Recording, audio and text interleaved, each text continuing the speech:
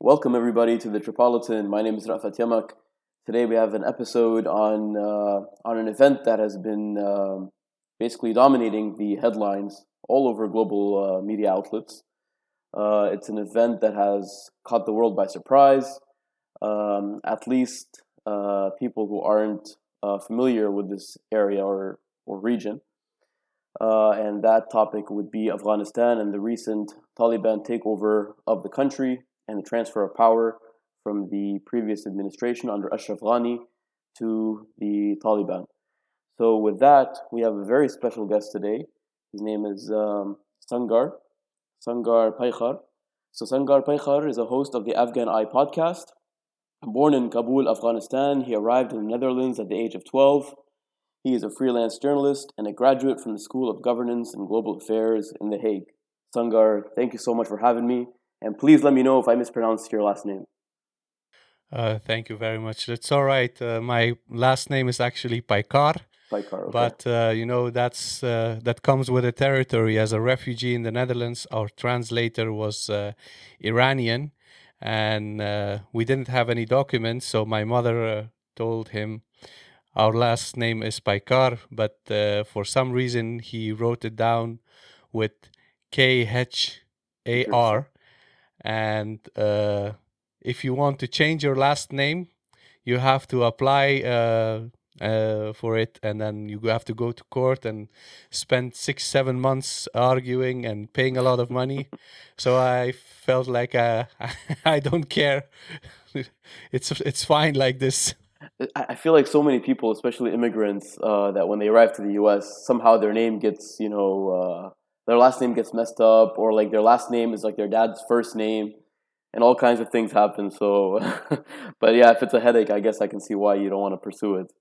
Yeah, I'm fine. It's not like people pronounce your name correctly, even if it's correctly spelled. So what does it matter? That's a good point. So Sangar, obviously, I followed you on Twitter, and you definitely, mashallah, you have great analysis, and it seems that you've studied the region very closely.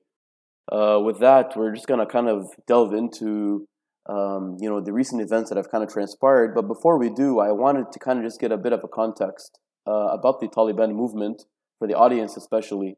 So, kind of just briefly, if you can go over who are the Taliban. When were they founded? Kind of just a brief history about this movement. Well, Afghanistan is, for a large part, still a pre-modern country, meaning that after the Enlightenment, most Western European countries had a process where they moved ahead economically, socially, and politically. And as a result of that, they colonized a lot of other countries in other parts of the world. And you see some sort of uniformity with Western countries and other countries that were colonized.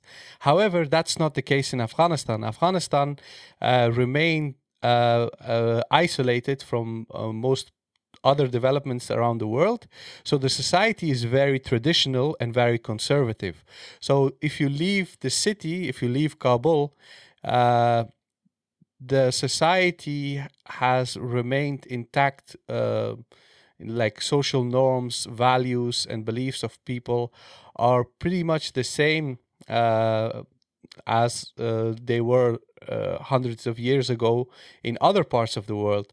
So for that reason, in Afghan society, imams, religious scholars, they have a special status as people who are often involved in people's social affairs, religious affairs, and being a pre-modern society, it means that people always have some sort of reverence and respect for imams and anyone who has some sort of religious education, and they serve their communities. What happened in the last 40 years in Afghanistan is that first, after the communist revolution, a lot of Afghans joined the resistance. They became part of what is called the Mujahideen. And these mujahideen consisted of various groups. Some of them were inspired by Ikhwan al-Muslimin, the Muslim Brotherhood. Others were traditional Sufi leaders in Afghanistan. They didn't have a real political ideology and doctrine. And you had other people who were part of the resistance, but they were religious scholars, imams. They were neither with royalist Sufis nor with the Muslim Brotherhood inspired groups. So those groups, they were scattered around the country, and they were loosely tied to different groups, but they were not really organized as one political entity, because they don't have a political ideology like Muslim Brotherhood or, for instance, the Salafi jihadis or the secularists or the nationalists, etc. So these groups, they are mainly focused on their own local communities, their own religious education, etc. So those groups existed in Afghanistan. They were not organized. However, when the Soviet Union was defeated in Afghanistan, and subsequently after a while the communist regime collapsed, all these different factions, the Muslim Brotherhood inspired groups like Hizb Islami, Jamiat Islami, Ittihad Islami, and you had some Shiite groups like Hizb Wahdat. All these different parties started fighting each other, and the country was divided into small fiefdoms.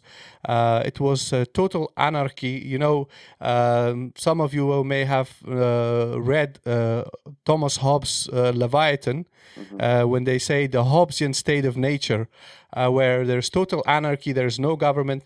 That was the state of affairs in Afghanistan in the early 1990s. And these religious scholars and imams and students of religious madrasas across the country, they were not actively involved in the civil war. And in fact, some of them even tried to reconcile different groups and make peace between them, but they failed. However, when the abuses and oppression against normal, average, civilians became intolerable, that's when Mullah Muhammad Omar, who was a imam in Kandahar province of Afghanistan, he was approached by local citizens. They said that there are these warlords and they're being very abusive. They're kidnapping people. They're raping people. You guys need to help us. And this is also tied to what I said initially. We live in a very pre-modern, conservative, traditional society where people have some sort of reverence and respect for imams and scholars. So that's why people approach them. Okay, because there was no other authority, there was no other entity that could have some sort of respect, and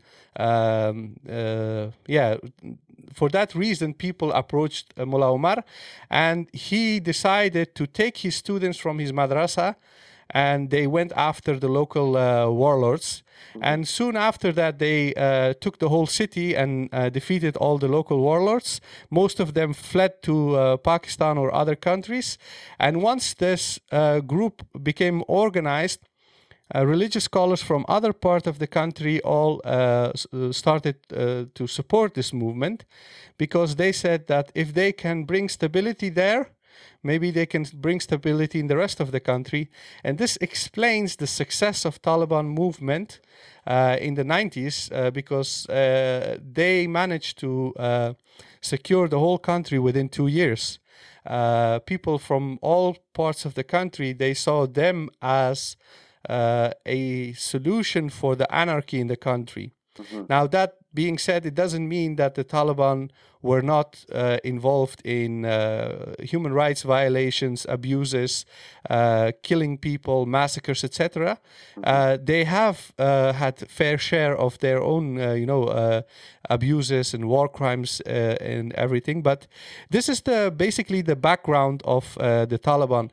So when we talk about Taliban, people often think that it's a political ideology, just like Al Qaeda has a Salafi jihadi ideology. It has a global agenda. The Muslim Brotherhood, it has a political ideology. Different religious movements like Hizb ut-Tahrir, etc. Yes, They all have a political ideology that really has a global outlook. But the Taliban never had that, and they still don't. They're very much oriented towards their own communities, their own country. And this is why they're also very misunderstood, because people just see long beards, turbans, and Kalashnikovs, and they say, okay, these guys are coming after us. yeah. But that's not actually very accurate. I think I saw this comment, and he's a person on Twitter who has a considerable following, and he writes that these Taliban, these Salafi Wahhabis, and I'm like thinking to my head, no, they're not that. They're Deobandi. And if actually this would be actually a great way if you can just explain what is the Deobandi school, and the Taliban, they espouse that kind of school of thought. What is the Deobandi school basically? So we have 4 schools of thought in Islamic law among the Sunnis. And these 4 schools of jurisprudence, we have the Hanafi, Maliki, Hanbali, and Shafi'i. The region, the Indian subcontinent and Afghanistan, the Central Asian republics, they're all Hanafi. Okay. However, the Hanafi school is also very diverse. It's not a monolith. So there are different strands of Hanafi jurisprudence. But in the Indian subcontinent, what happened is that there was a movement of revivalist scholars, most notably Shah Waliullah Dehlawi was a very prominent scholar from India, and he revived some of important, Islamic sciences, such as the science of Hadith, the traditions of Prophet Muhammad sallallahu alaihi wasallam, and other sciences. And as a result of this revivalist movement, different movements emerged in the subcontinent, especially initially during the Mughal era in the subcontinent, but later during the British occupation of the subcontinent. What happened is that one of these movements that emerged out of that period was the Deobandi movement in northern India. So the population in northern India, the Muslim population, consists for a large part from ethnic Pashtuns from Afghanistan. Pashtuns are originally a semi-nomadic pastoralist community of people from Afghanistan, and they would traditionally move with their with their cattle, etc., across large parts of Central Asia, and some of them settled in northern India all the way up to Myanmar. And these communities of Pashtun settlers, a few prominent figures among them were involved in setting up a madrasa in northern India, in Deoband, which is a small town. And that's why when they say Deobandi, they refer to people who are either inspired or they have studied in Darul Uloom Deoband in northern India.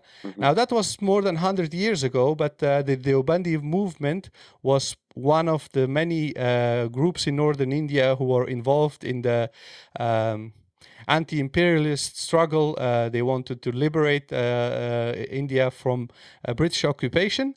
And Deobandis, because of their cultural and religious ties with the rest of the region, they became the most influential and the most powerful group also in Afghanistan. So many Afghan Hanafi scholars are either graduates from Darul Uloom Deoband in India, or they have studied in other madrasas, like in Pakistan and other areas, that have emerged after students of Deoband have set up their own institutions of learning. But to say that the Taliban are all Deobandi, that would be inaccurate, because many Taliban important figures within the Taliban have not studied with Deobandis. They have studied in Afghanistan with traditional imams and scholars who have never traveled to study in India or in Pakistan. We had our own institutions not as prominent as Deoband or Al-Azhar in Egypt or any other famous institution. Very small, very obscure, but we had our own institutions of learning. So there are many people in Afghanistan who are seen as Deobandi because they're conservative Hanafis. They're very classical in their way of interpreting hadith and interpreting the Quran, other sources of law in Islam.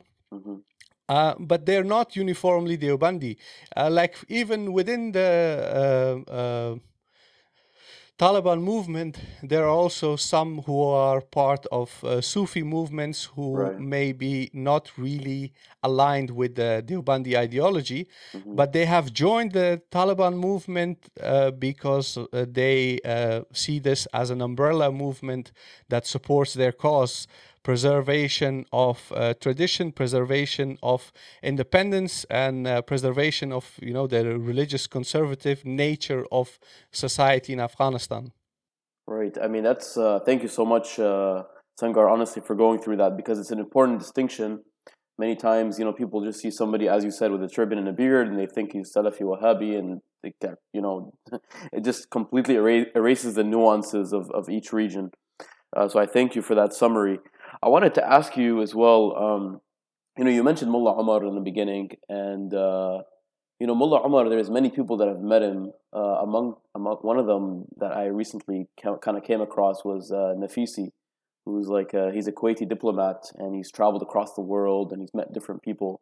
And he basically, one of the comments he made about this person was that he commands respect, this person. He was able to command respect from, this disparate number of groups, and he just united them together, and he was able to enforce power and control, basically. And kind of moving on from Mullah Omar, even as you go on, Mullah Omar has his name, rings many bells. A lot of people know his name. But after Mullah Omar, you realize that, or at least, for people that kind of maybe witness or follow Afghanistan from a distance, there isn't really that strong of a central leadership, maybe. Like, I bet you if a lot of these people that are pontificating about Afghanistan and Taliban, if I asked them who is the current leader of Taliban, I doubt they would even know his name. Truly, he's not very involved. It seems like on the in the forefront. Would you agree with that assessment? Yes, I agree, and that's also very typical for the conservative imams in Afghanistan. For instance, most of these conservative imams are against photography. They believe that we should not take pictures or put people in front of a camera, because they see that creation of images as a sin. And that was one of the most important reasons why also Mullah Omar refused to appear in front of a camera.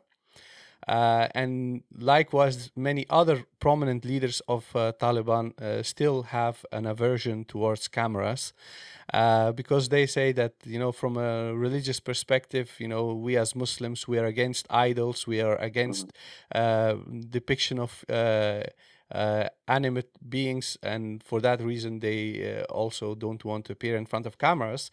That's one major issue that most people need to realize, that's the reason why they were so quote unquote secretive. The other aspect is that when they were involved in armed conflict with other groups, but especially after 2001, They were all on a list, targeted list, and the United States was trying to eliminate all their leaders.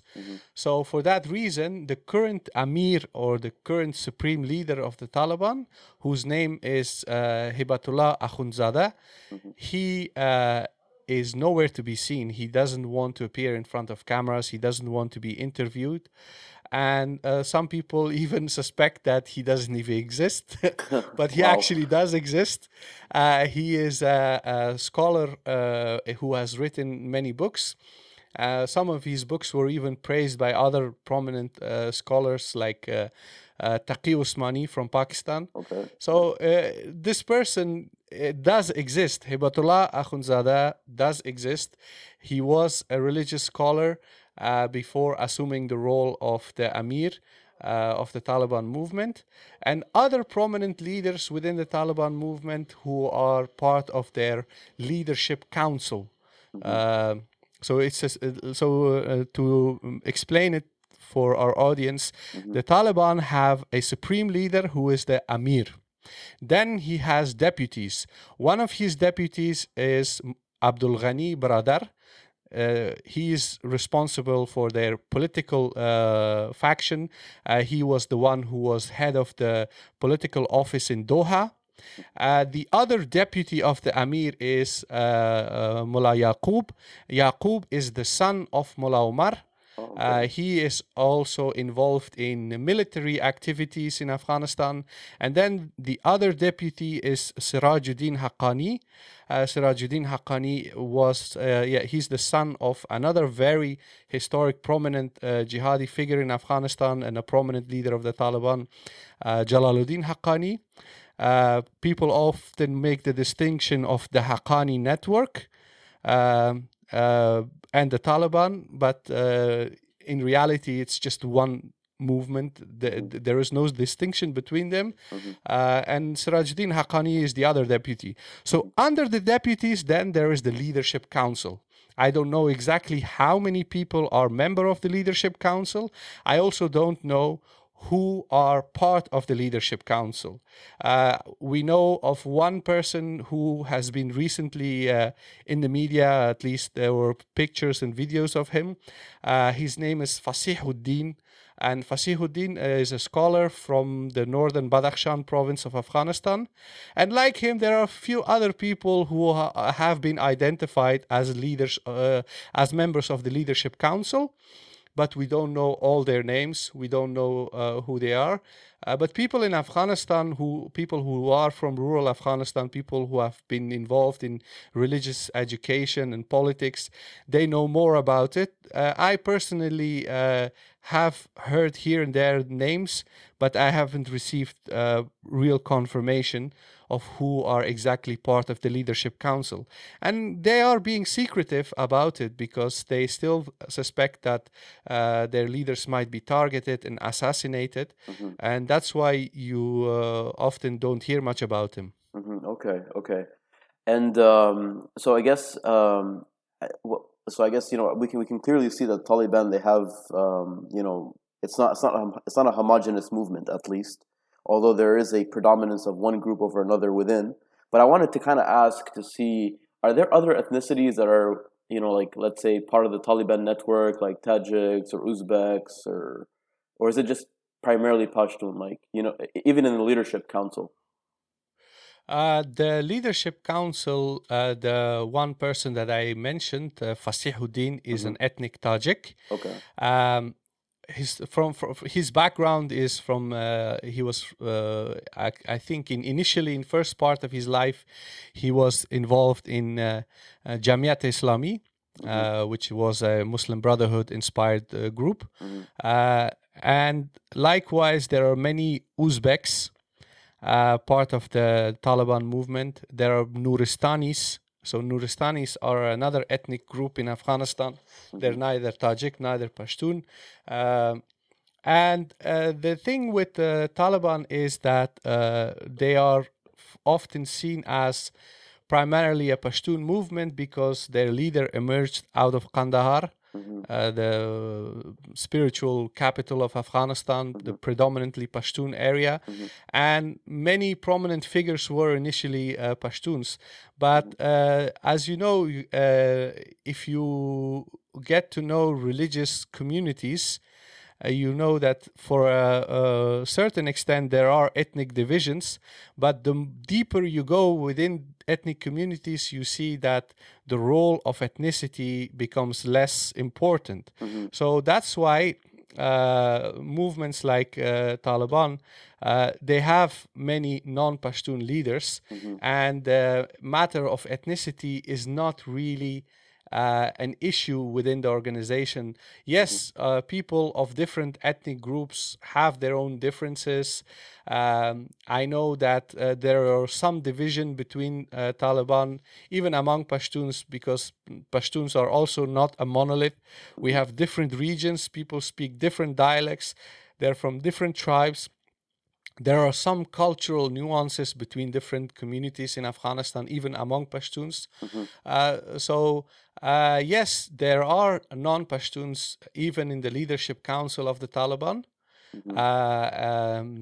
But I would say that numerically, Pashtuns are the majority. But that's not even something that is unique to the Taliban. The communists in Afghanistan were also predominantly Pashtun. Because Pashtuns are the largest ethnic group in Afghanistan. According to some estimates, there are like 40 to 45% Pashtuns in Afghanistan. And then there is another aspect to it. There are people who don't really identify as either Pashtun or as Tajik or anything else, because, for example, you have Pashtuns who have lived all their life in the city of Herat in western Afghanistan. They speak Persian, but they're originally Pashtuns from the tribal background, etc. So for that reason, we often have this misconception that everything is divided along ethnic lines in Afghanistan. That's not true. Yes, people use divisions based on ethnicity to rally support among certain communities, and that's often a political ploy. They do that because they know that if they use some agitation, some differences between ethnic groups, they might get some support from a particular community. And the Western media, they are, with their Orientalist glasses, when they look at Afghanistan, they just want to see confirmation of their own biases, and they put everything into brackets. Okay, this is a Pashtun thing, this is a Tajik thing, this is a Hazara thing. And it sort of basically creates a very distorted image of what is going on in Afghanistan. Yeah. There was one journalist I saw. He was saying that he made some kind of implication that we need to eradicate all Pashtun to get rid of Taliban, and some kind of weird implication, genocidal implication like that. That was Michael O'Hanlon, director of research at the Brookings Institute. Crazy. And he is saying that basically he oversimplifies everything, and he says Taliban are all Pashtuns.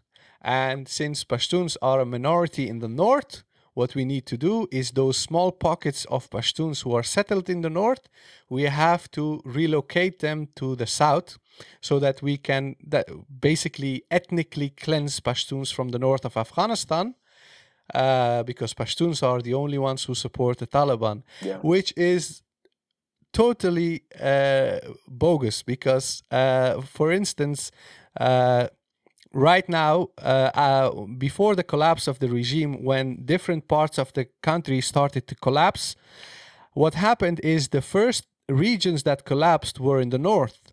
And those fighters, I mean, the videos are even on social media. You see people who have this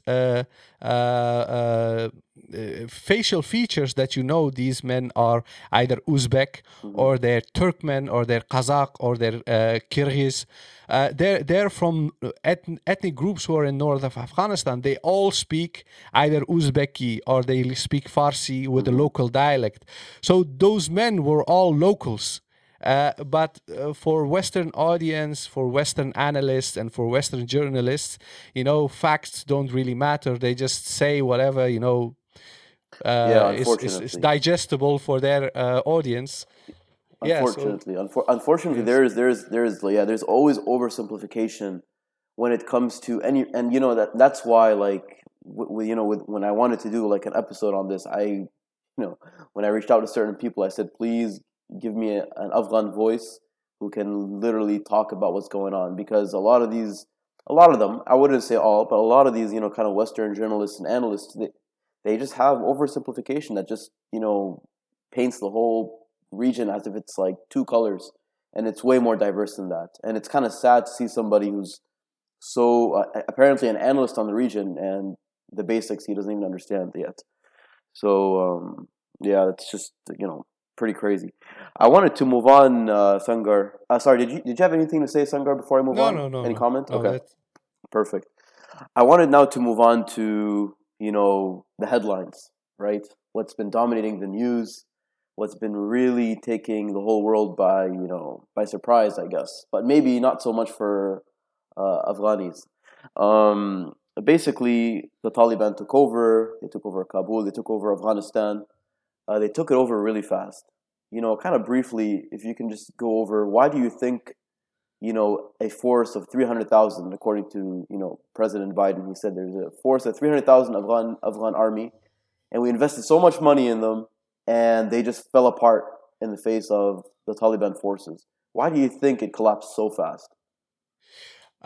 In order to understand that, we have to understand the nature of warfare in Afghanistan in the last 20 years. Mm-hmm. After U.S. invasion, what happened is that they relied heavily on existing militias in Afghanistan, the American Special Forces, and massive air power. Okay? Mm-hmm. Mm-hmm.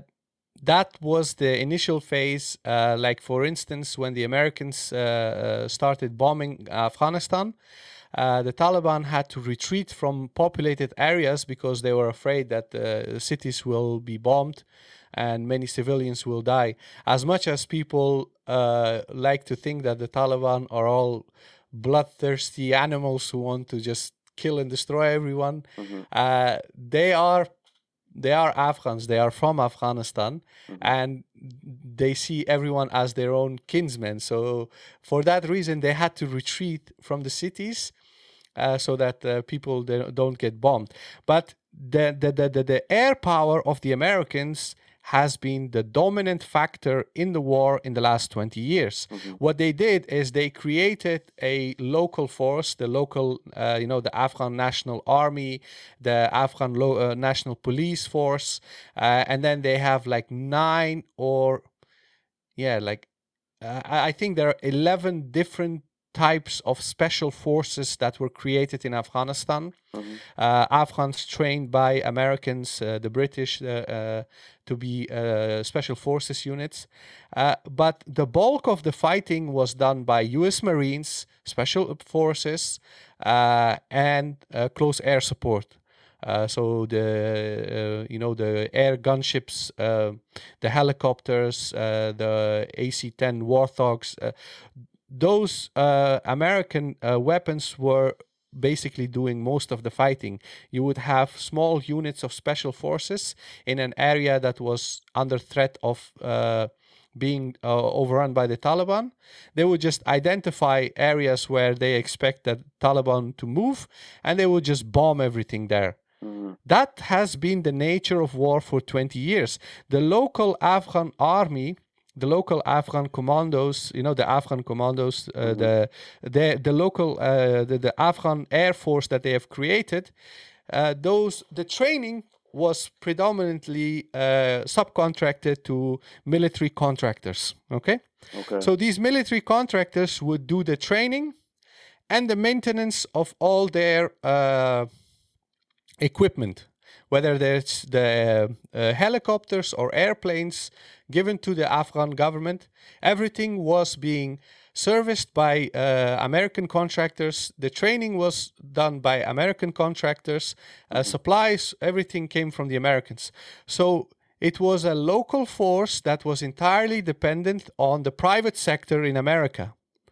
And the private sector in America was the biggest beneficiary of the war in Afghanistan, what is often called as the military-industrial complex. Right. Yep. And when you organize a defense ministry in a country in a way that it is entirely dependent on contractors who are from a different country, and you don't invest in local engineers, local institutions that can provide those services, whenever all these foreign elements, these Western contractors, whenever they are removed, and the American air power is taken out of the equation, Yep. you basically have a bunch of guys with Kalashnikovs and nothing else.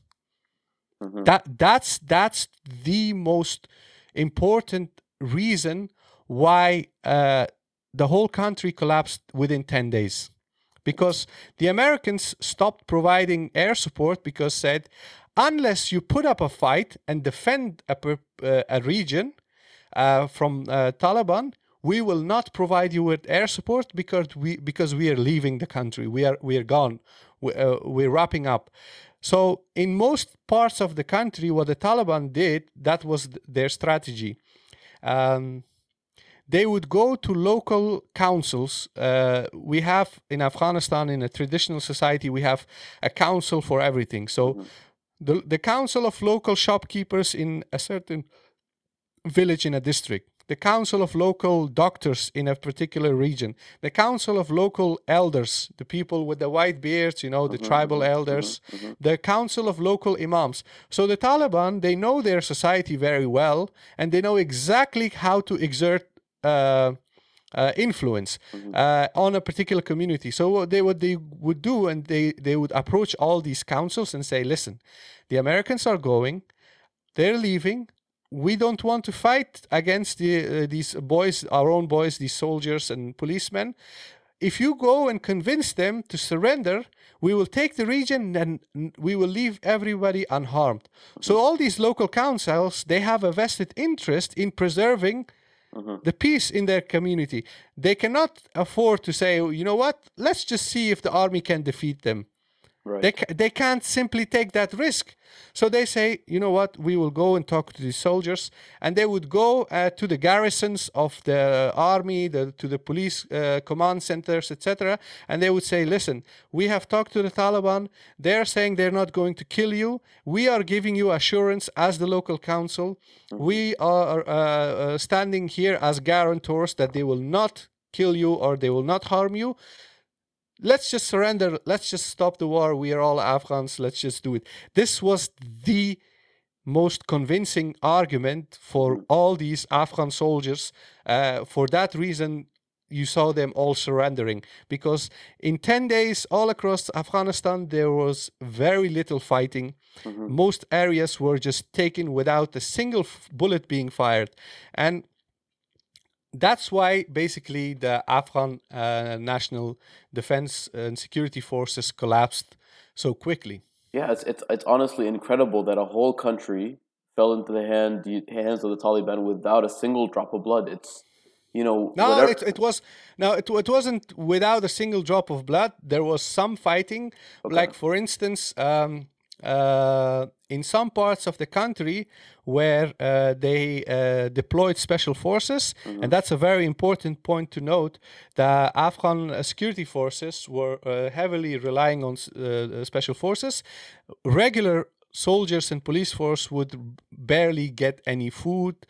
Some of them wouldn't be paid for like 6-7 months. They wouldn't even receive ammunition, supplies to defend their posts. But the Afghan special forces were being flown around the country with helicopters and military transport planes to go and fight in different parts of the country. So wherever the government was able to send special forces, there was fighting. Like for instance, in the city of Lashkargah, they bombarded the whole city and told all civilians to leave the city so that they can defeat the Taliban, and eventually they failed. But and similarly in Kunduz, there were many bombardments, like entire shopping centers, markets were all burnt down because of the bombardments, because they put up a resistance there, and wherever they put up a resistance, the Americans would help them with air power. They would bombard it. There were B-52 sighted all across the country. But where there was, you don't have an army of 100,000 special forces. There were like a couple of thousand of them, and they couldn't fight in each part of the country. So that's why when they realized they cannot move to each different district within a few minutes, they saw everything collapse in front of their eyes. That's a good point to make. So I guess there was pockets of resistance, but it was just they were overwhelmed by the by the multiple fronts that were opened. It seems like all over Afghanistan by the Taliban movement. Exactly. Yeah. So I wanted to before we kind of delve into like the future of Afghanistan, I wanted to ask you about Afghanistan is a landlocked country and it's surrounded by multiple countries, and each one of these countries they have their own interests. And you have a huge segment of Afghani population that are very, let's say, cautious when it comes to Pakistani involvement, when it comes to Iranian involvement, when it comes to Uzbek involvement. But I think and especially Indian involvement as well. So if you had to pick three countries like that are in the regional vicinity of Afghanistan, which ones do you think are the most invested in Afghanistan and ensuring that their interests are secured? I would say there are Pakistan, Iran, India, China, Russia. Those are the most important actors in the region.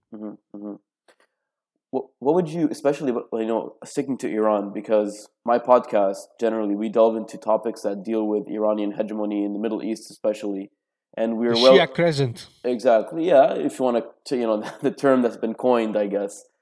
And especially, me being from Lebanon originally, the Iranian presence is very heavily felt.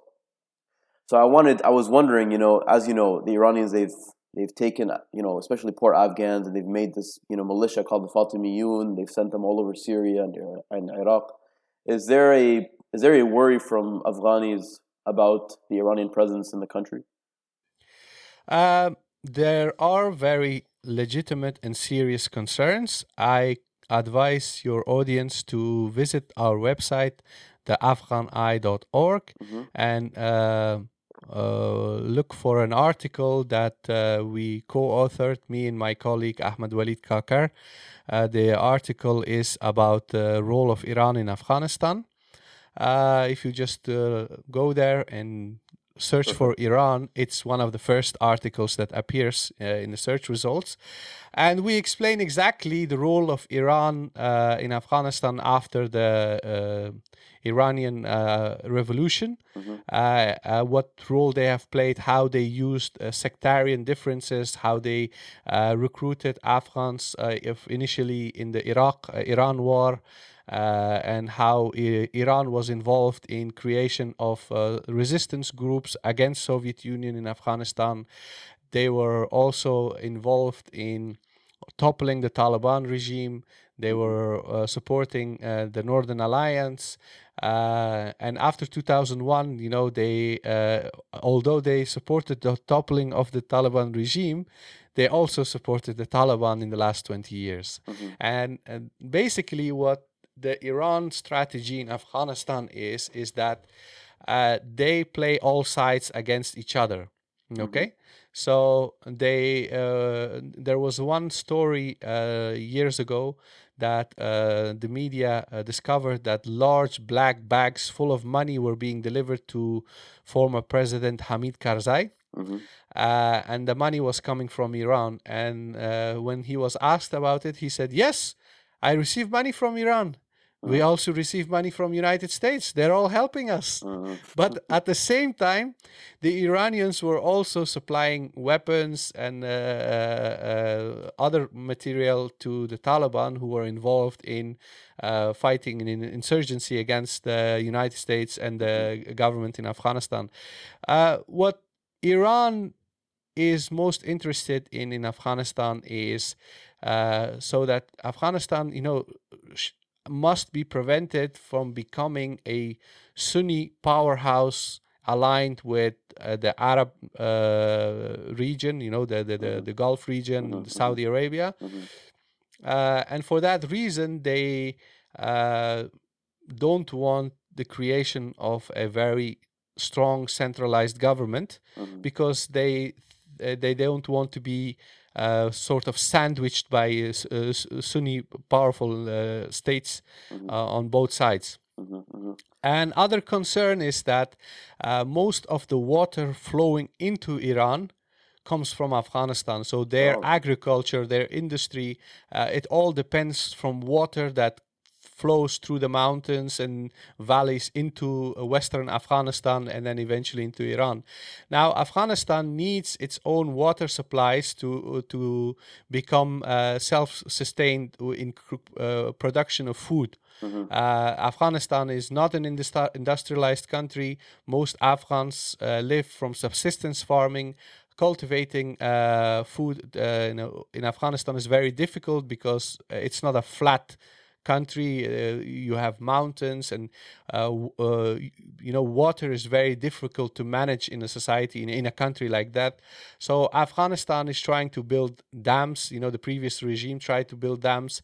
Creation of dams in Afghanistan has been on the agenda for the last 50-60 years, but Iranians have always seen that as a threat because once those dams are built, it means that less water will flow into Iran. Right. So aside from the fact that they have political concerns for Afghanistan, they don't want a hostile regime in Afghanistan.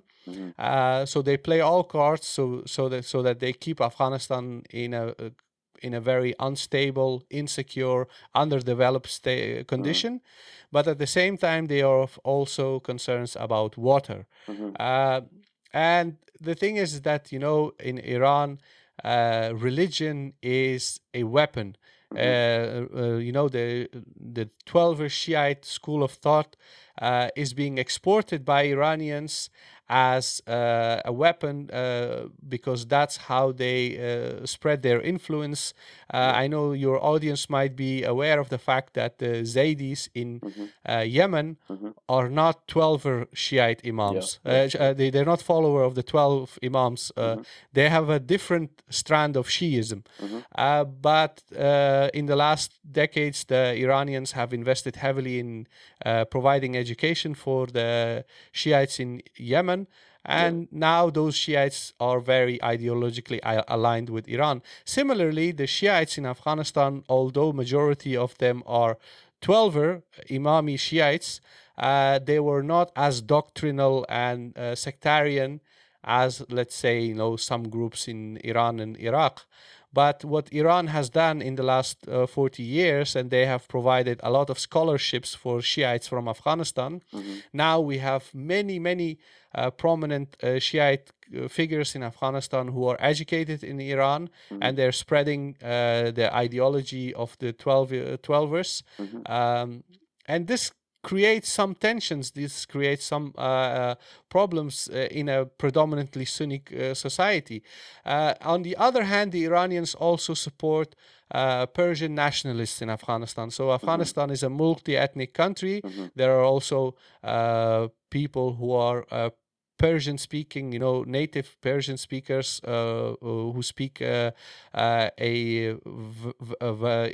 dialect of Persian in Afghanistan, which is called Dari, but essentially it's the same language.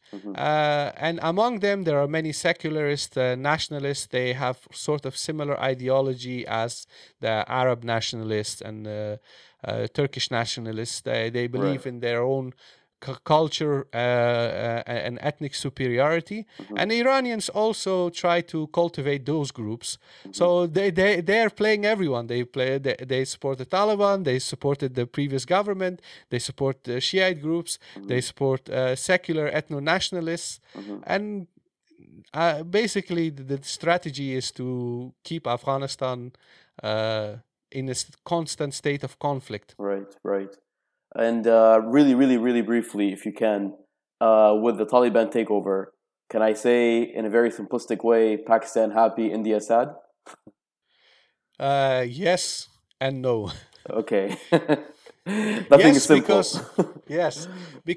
because obviously the previous regime was very pro-India, Mhm, and the Taliban have very close ties with the Islamic parties in Pakistan, mhm, the Islamic religious institutions, etc. mhm, And they have been supported by the Pakistani army, the Pakistani ISI. mhm, Uh, However, the creation of a Taliban regime in Afghanistan is not in the interest of Pakistan because, like Iran, Pakistan doesn't benefit from a very strong, powerful state in Afghanistan mhm. because they also depend from water in Afghanistan, Okay. but they also have other concerns. You know, Pakistan has many, many, many Islamic parties and movement and very radical groups as well, Mhm, and they are all opposed to the state. They say that the Pakistani state is too secular, it's mhm, too liberal, mhm, and they want to have a sort of Taliban-like emirate in Pakistan. mhm, Now, if Taliban succeed in creating a very conservative, a very religious regime that is sort of as a model for other Islamist groups, then this may cause many problems for Pakistanis because they would rather see uh, something that is less of an inspiration for those right. Islamist groups. Okay. Okay. And so I guess so we talked about the fall of Kabul, why it fell, the different regional actors. I wanted to ask you. Basically, now we're starting to get into the future, like as we culminate this episode. Do you think the Taliban will succeed in ruling Afghanistan?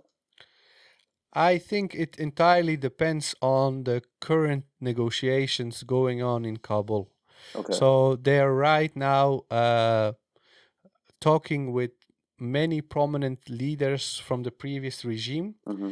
They are trying to reach an agreement about future government. Mm-hmm. Obviously, the Taliban will have a major stake in the future government because they consider themselves as the victors. Mm-hmm. But it is in the interest of Taliban to have uh, legitimacy on an international level, Mm-hmm. and they cannot obtain legitimacy on the international level if they create a regime just like they had in the late 90s, Yep. where it was just basically only Taliban. Mm-hmm. So now they have given amnesty to everyone, even notorious CIA-backed warlords Mm-hmm. who have killed thousands of Taliban. Mm-hmm. They want to create a government where there is some form of inclusion of different groups, different political strands, so that the international community accepts them, Mm-hmm. so that they have legitimacy, Mm-hmm. and so that they can do business, invite investors, aid organizations to rebuild the country, because the country is devastated by war. We have a Mm-hmm. few bubbles here and there of development, like in Kabul, Mazar Sharif, Kandahar, Mm-hmm. but most of the country where the absolute majority lives, it's totally in shambles, and Yeah. and it needs to be reconstructed.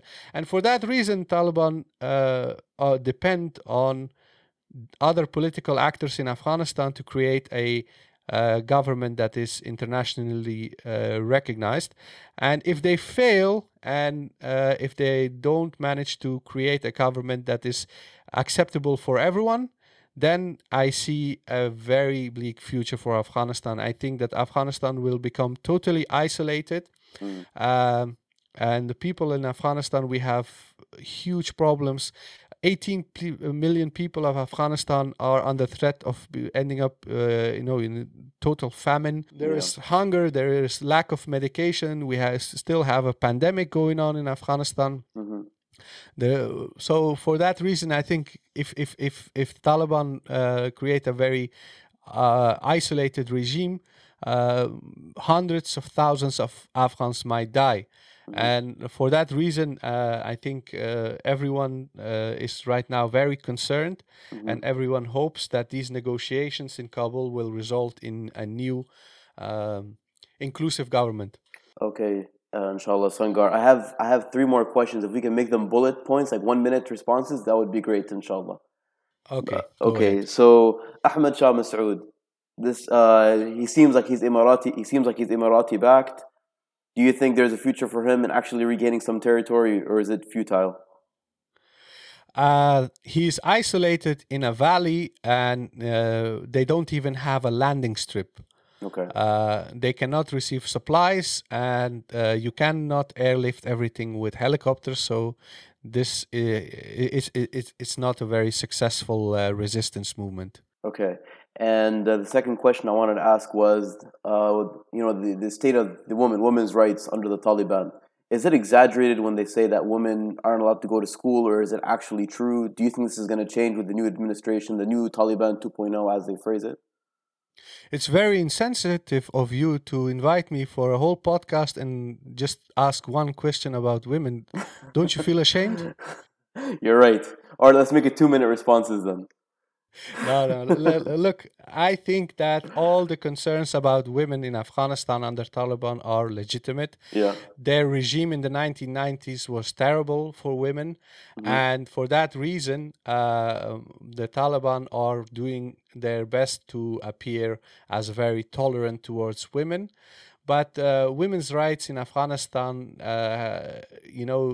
we need as a society to collectively make an effort to be more tolerant and more respectful towards everyone, not just women. And sadly, because of all the problems, women, because they are weaker, they suffer the most. And this is why the negotiations, and this is why the all different voices need to be involved. They need to be actively involved and come with a solution where everyone's rights are protected and safeguarded. And for that reason, people who have concerns, they need to get involved. Okay. They need to be involved in the negotiation with the Taliban. They don't need to run away and escape the country, because if everyone leaves the country, then there is no negotiation. Everything will be as the Taliban wish it to be, and I don't think most people in Afghanistan would want that. Okay. All right. Thank you. And last question. The Turks are very eager to have some kind of control over Kabul airport. Erdogan is, saying that, hey, yes, we were part of NATO, but we were non-combat forces. We're actually good guys. We want to, you guys should let us take the airport. And Taliban don't seem too enthusiastic about that. What are your comments about that? I would say that any country which allows its international airport, or any person who allows its international airport to be controlled by a foreign entity, does not believe in independence. So it's a violation of Afghanistan's independence to have a foreign country come and control its most important international port, which is the airport. And for that reason, the Turkish desires to be involved in Afghanistan are not perceived as friendly, not just by Taliban, but most Afghans who have some knowledge of politics and regional affairs. They know that we need to eliminate all sorts of foreign involvement in Afghanistan to create some sort of stability. Because if Turkey gets the airport, then some other country will say, we want some other part of the country, we want this or we want that, and then we as Afghans will have to then try to appease all these other actors, and this will lead further to more conflict. And for that reason, I think that Turkish desires to control the airport, or any other part of the country is not beneficial for Afghans, and most Afghans don't perceive that as something positive. Thank you, Sangar. I want to end it with a comment I had. So I'm originally from a city called Tripoli, Lebanon, and they used to, in the Lebanese media, there's a lot of Islamophobic elements within the Lebanese media, and they used to label Tripoli as the Kandahar of Lebanon. I don't know if you ever heard of this before, but because Yeah, yeah. Tripoli is a conservative city, so I just really want to real quick, Kandahar at the moment, does it have electricity? Yes. Does it have water? Yes. Okay, perfect. I just want every Lebanese person who's listening to this to know that the city they make fun of, which is Kandahar, has running water, has Yeah. electricity, and it's a functioning city. Whereas the totality of Lebanon is a complete disaster and it's a failed I state would and falling apart. I just want I to say would that. advise I would advise your audience to go on YouTube and look for Kandahar vlogs by Qawi Khan. Dus Qaf, you know, Okay. How do you K spell that? Qawi Khan. Khan Okay. as Khan. Okay. He's a vlogger from Kandahar. You can see how the city is very well developed. Some parts of the city they have big boulevards. There are trees. Especially there is a neighborhood in Kandahar called Ainomina. Mm-hmm. We had the architect of that neighborhood on our podcast. Yeah, Nice. so Kandahar is pretty well developed compared to other parts of Afghanistan. Okay, that's good. That's good to hear, and thanks for sharing that vlogger, Sangar. I appreciate so much your time, man. I had such a great time having you on and sharing your knowledge about Afghanistan and the recent events. May Allah Subhanahu wa Taala reward you. Thank you so I much mean, for being on. thank you very much for inviting me, and Yes, may Allah reward you for all your efforts. And who knows, maybe we can do a podcast on our platform and talk yeah, about inshallah. similarities between Lebanon and Afghanistan. Inshallah, definitely. I'm very down for that. And with that, I want to thank the audience for listening in today. Please feel free to follow Afghan Eye on Twitter, and you can follow Sangar's Twitter handle as well. Would you mind sharing that Twitter handle, Sangar? Yeah, so my Twitter handle is P for Papa, A for Alpha, Y, K for Kilo, H for Hotel, A for Alpha, R for Romeo. Paikar. Awesome. Thank you so much, and I appreciate it, and hope everyone has a good day. Thank you.